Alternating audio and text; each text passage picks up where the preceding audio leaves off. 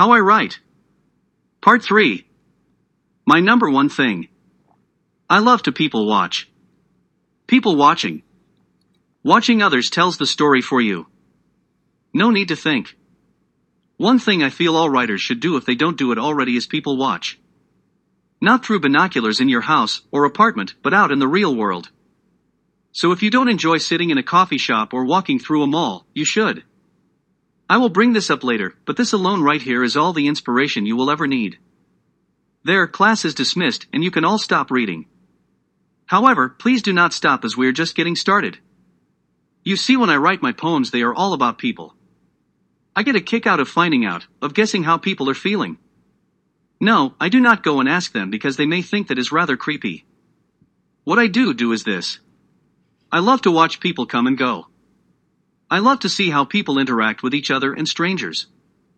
I love to stereotype people, and then add a twist to their personalities.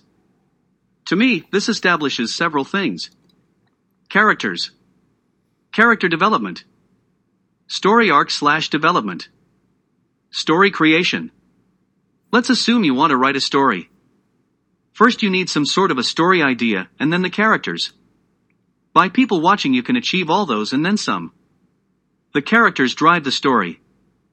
The story is driven by the characters and so on. Now once more I remind you that there is no right way or wrong way to write. We are all very different individuals, and so that should remain.